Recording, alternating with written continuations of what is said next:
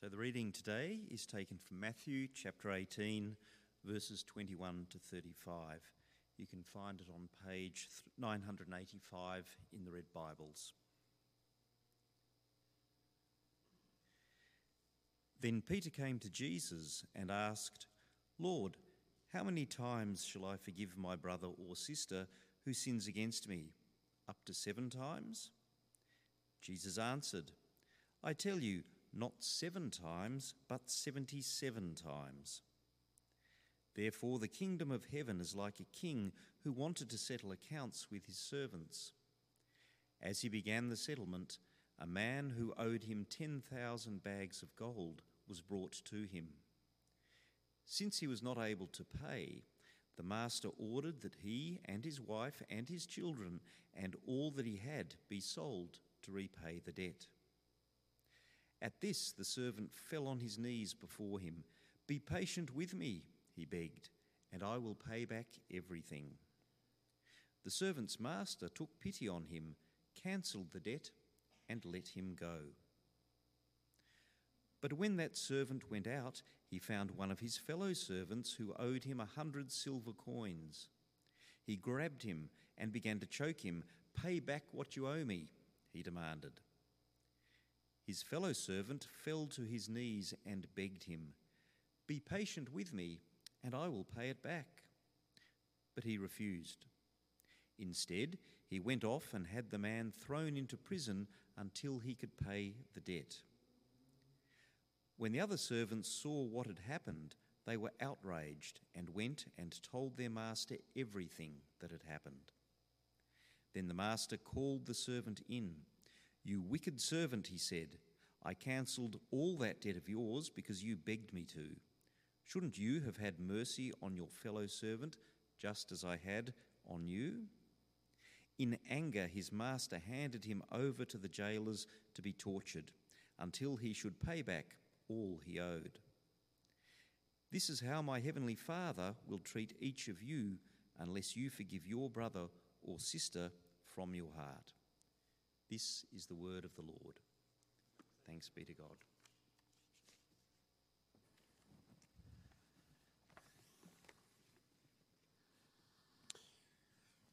Well, on Friday night, Lisa and I rented the movie Jesus Revolution.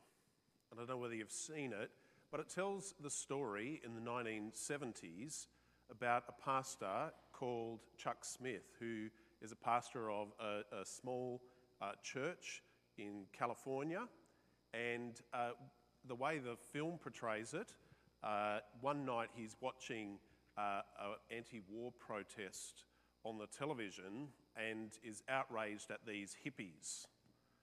And he says, "Well, if God ever sends me a hippie, I'll ask them what they're on about." Interesting. God, in his mercy, sends a hippie along to Chuck Smith. In the film, a character, a real person called Lonnie Frisbee. He is Jesus' hippie. He comes dressed in all of the hippie paraphernalia, the bell bottoms. Supposedly he had bells sewn into his cloak, a bit like a poncho, and he had painted on the back, "Jesus loves you," with a big face of Jesus. The story goes on to tell how Chuck Smith and Lonnie Frisbee worked together to reach a hippie group of people. And the story tells how this Jesus revolution begins. And I think what's interesting about the story, and why I share it this morning, is that Lonnie Frisbee says at one point to Chuck, he says, "My people," meaning the hippies, "are searching for truth, but your people won't open the doors to the church." And there's a scene where Chuck Smith opens the doors to the church, and together they start growing the ministry. But I was deliberate in saying God in his mercy brings a hippie into Chuck Smith's life. We often use that phrase, don't we? God in his mercy. You see, Chuck could have remained like every other pastor in California at that time, standing aloof and being judgmental of this group of people who looked different, sounded different, and experimented with things that weren't in the ways of God. But when Lonnie Frisbee came into his life, Lonnie shared with Chuck that these people who look different, sound different, and aren't following the ways of God are actually searching for truth. And when the doors of the church are closed to them, they're exploring the truth through other means. God had a plan to grow Chuck Smith's church. God had a plan that through Chuck Smith's church, Calvary Chapel, that it would actually spawn a denomination that would eventually see over 100 churches across America. And that this Jesus hippie would actually spawn a movement called the Jesus Revolution or the Jesus Movement. And I actually met some people at St Hills once who were part of the Jesus movement in Australia. That's the impact that this had. And some scholars say that this Jesus Revolution is probably the biggest renewal and revival in North America in the 20th century. But God, in his mercy, actually needed to change Chuck's heart before he could send hundreds of hippies to his church. If Chuck was still cold and closed off to the searching of the hippies, I don't think God would have sent them to his church only for them to be rejected once again. At one point, this church, which had 300 seats, was so full that they erected a tent in their courtyard that seated 1,600, and that was full, and they had to run 3 church services on a weekend. That's the impact of what God was doing through that church. But God, in his mercy, needed to change the heart of Chuck Smith before this Jesus Revolution could happen. You see, it's in God's nature. It's in God's nature to be merciful. It's in God's nature to love the children that God created. It doesn't matter what God's children wear. It doesn't matter what God's children do or say or any of that. God, in his mercy, loves his children and makes a way for his children to come back into right relationship, which is blessed are those who hunger and thirst for righteousness, which I spoke about last week. If we look at God, in his very nature, God is mercy. In the Old Testament, it's full of stories where the people of God turn away from the ways of God. They walk away. Remember, in the Old Testament, they say to one of the prophets, "We want to have a king like all the other nations." And the prophet says, "You're not called to be like all the other nations. You're called to be set apart to follow the ways of God, where God is your king." And they said, No. We want a king like all the other nations. And they knew it would go bad, but they called for a king anyway. And King Saul was a terrible king. The Old Testament is full of stories where the kings do evil in the sight of God. But what's interesting in so many of the stories of the Old Testament, there's always this small group of faithful people who are crying out to God, "God, would you show mercy on us, the people of Israel, who have done evil in your sight?" And the stories are full of God showing mercy and taking his people back. In his very nature, God shows mercy because he is mercy. He is merciful. Let's just quickly look at one story of the Old Testament, which is the story of Jonah. You see, sometimes, particularly in kids' ministry, we kind of call it Jonah and the whale, and we sort of focus a lot on the whale. But the story actually is about God's mercy. It's not about a whale, it's about God's mercy.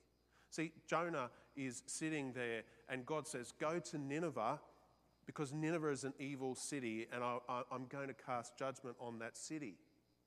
And Jonah's kind of like, no, he's got fear of the Lord, so he heads in the opposite direction.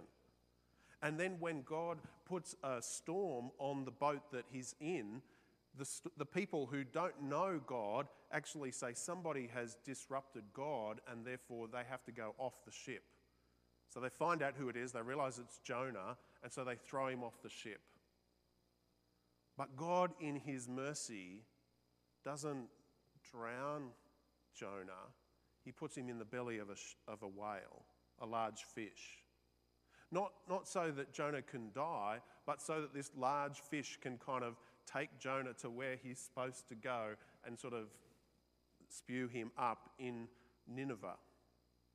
God, in his mercy, doesn't kill Jonah for his disobedience, but takes him where he wants him to go. Jonah goes to the city of Nineveh and calls them to repent, or God is going to smite them, destroy them, cast judgment on them. And what do? They sit in sackcloth and ashes and they repent.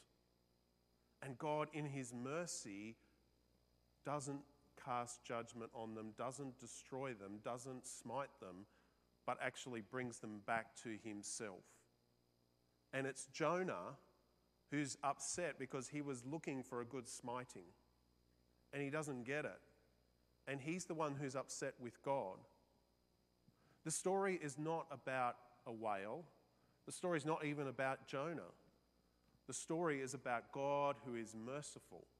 And when people desire to come back into right relationship, even though they haven't deserved it, God made the first step to send somebody to call them to repentance. And the Old Testament is full of people who are sent by God to call the people to repentance. And God, in his mercy, lets the people come back. Because God, in his very nature, is mercy. Another way we could say it is God, in his very nature, is love. Therefore, it's in his nature to show love to the world, to show mercy to the world. In John 3:16, a very famous verse, it says, God so loved the world that he sent his only son. Notice it doesn't say God in his condemnation of the world sends his son to smite the world. No, God in his love, his mercy, he sends Jesus into the world. Because Jonah is just a long line of people who are calling the people to repent, and the people don't repent, and they need to keep coming back.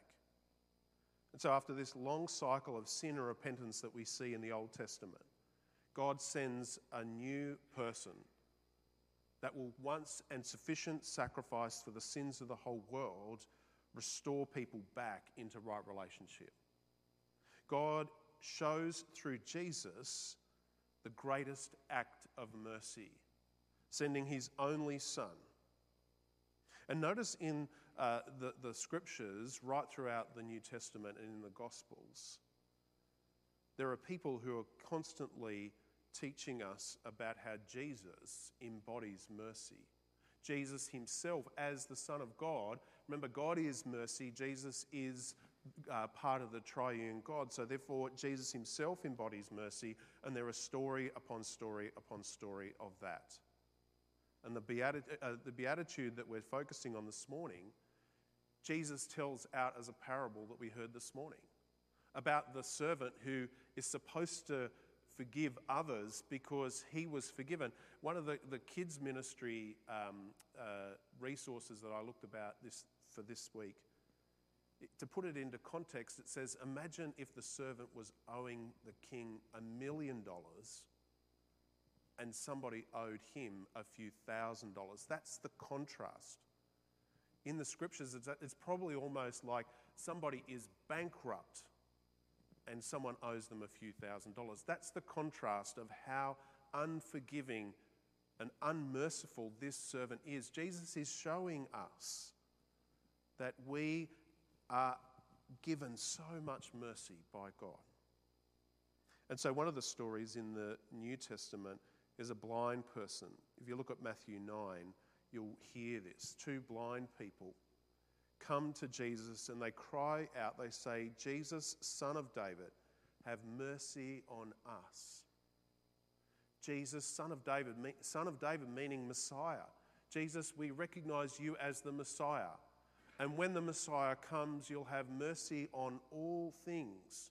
And when the Messiah comes, the blind will see. So they're crying out, "We know you're the Messiah.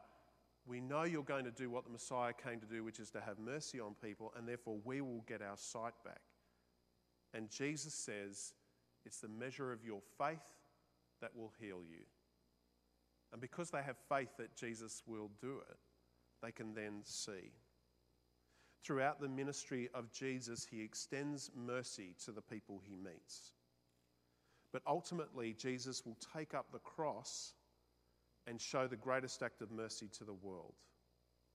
And as we heard in John 3:16, so that everybody who believes in Jesus can have eternal life.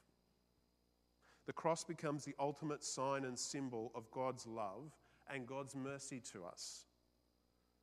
When we're unable to earn our way back into right relationship with God, God in his mercy steps towards us through Jesus so that we can be in right relationship with him.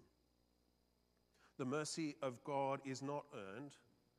It's a totally free gift. And because it's a totally free gift to us, we don't have to pay the price. Jesus paid the price on the cross for our sins. Because we don't have to pay the price,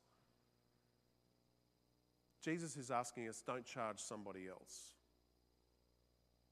Jesus didn't make us earn mercy, so don't make somebody else earn mercy from you. God is calling us to be merciful in the same way that he showed mercy to us. When we show other people mercy, we do it because mercy was shown to us. We don't actually have to be merciful. God is not saying you need to be merciful in order to earn your salvation. No, in Hosea chapter 6, Hosea tells the people that when they're sinful, they thought, well, we just have to give a sacrifice and then that will be okay and that'll sort of pay off God. And Hosea tells the people of the Old Testament, no, God doesn't want your cheap payment. He wants you to actually be merciful. He doesn't want your cheap sacrifice. He wants you to be merciful and he wants you to acknowledge God rather than offer sin sacrifices. God is not demanding that we show mercy like some good behaviour bond that a criminal might get at court. You know how sometimes people, that they sort of said, yeah, well, you did something wrong, we won't put you in jail, but you have a good behaviour bond and you have to behave well, and if you behave well enough, then we'll let you off. That's not why we show mercy. God is not demanding some kind of legal contract with us. But it's that when we encounter Jesus, and we encounter Jesus and the love that he has for us, we want to be more like Jesus. And because Jesus in his nature was merciful towards sinners and tax collectors, then if we want to be like Jesus, we too have to show mercy to other people. The ministry of Jesus went to those who were rejected by the religious leaders of the day. The Pharisees often told people that because they didn't behave well enough, God didn't love them. Now, Jesus doesn't come to overturn the law. Remember, Jesus didn't come to remove one iota of the law, but the Pharisees said, you obey the law and then God will love you. Jesus comes along and says, God loves you, and because God loves you, then you're going to obey the law. So it's not about removal of the law. It's about Jesus loving us desiring to be more like Jesus. Jesus is loving and merciful to others, and therefore we extend mercy to others. One of the things that I noticed when we went to the UK earlier in the year, what I noticed is that there's this idea that that some of the churches that are experiencing renewal and revival, they're not preaching how sinful people are. They're not preaching rules and regulations. They're not preaching behaviour modification. They're asking people to come into the presence of God, experience God. And then people out of their own desire, not because they're told to by the preacher from the front, but people out of their own desire are then repenting of their sin. And I think this is the order that Jesus set up. I think for too long, the church has been like the Pharisees, telling people that they're not welcome until they follow the ways of God. And once you learn to follow the ways of God, then God will love you and you're welcome in the church. I think this is what's played out in the Jesus Revolution. Lonnie Frisbee had told Chuck Smith that your church was saying that you had to dress in a suit and tie in order to come to church. And these people who are searching for truth and are barefoot want to come to church and you're not letting them because they won't wear shoes. There's a scene in the movie where one of the wardens, we have great wardens at our church, they would never say this to me, but one of the wardens says to them, but they're not wearing shoes and they're going to dirty the carpet. And Chuck Smith kind of hilariously says, so are we about saving the carpet? There are sometimes things that the church has put up, barriers in our society that have told people that they're not welcome. But you know what? The church is actually also known for showing mercy in our society. The government knows this. The government knows that if all the Christian charitable organisations closed down, they would have $1 billion bill overnight as they try to run all the services that show mercy in our society that are Christian. Think about all our Christian hospitals. Think about our Christian aged care when people are not knowing what to do with their elderly relatives. These Christian aged care homes are saying, we will take them in, we will care them, and we'll give them dignity.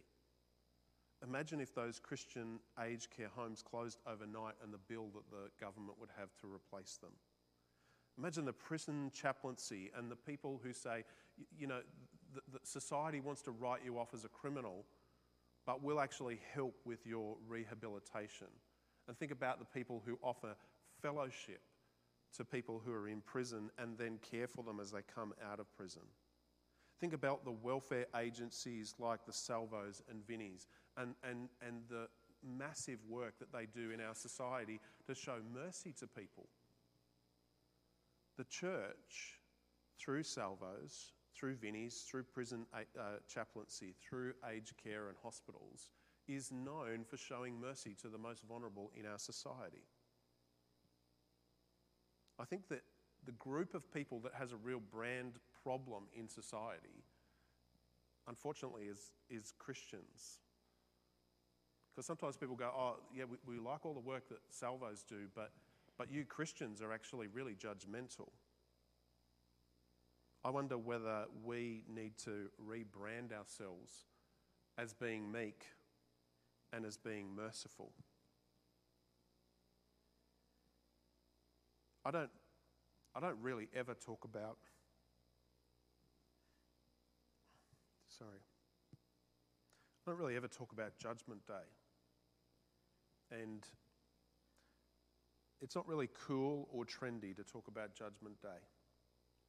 And sometimes we've got that wrong before, and maybe that's one of the reasons that I avoid talking about Judgment Day, is because it's associated with fire and hell and brimstone preaching. But the reality is that we're all going to stand before God on Judgment Day. Each one of us is going to stand before God and give an account for our life. Because of our faith in Jesus and what Jesus has done on the cross, we actually have the assurance that we're going to enter in eternal life. It's not like Judgment Day is where we stand and we have to impress God or even in the secular space, impress St. Peter at the pearly gates. That's not what Judgment Day is about. In the book of James, it says, "Speak and act as those who are going to be judged by the law that gives freedom, because judgment without mercy will be shown to anyone who has not been merciful. And mercy will triumph over judgment." So first of all, let me say two things about Judgment Day. First of all, it's actually the mercy of Jesus shown to us that will triumph on Judgment Day.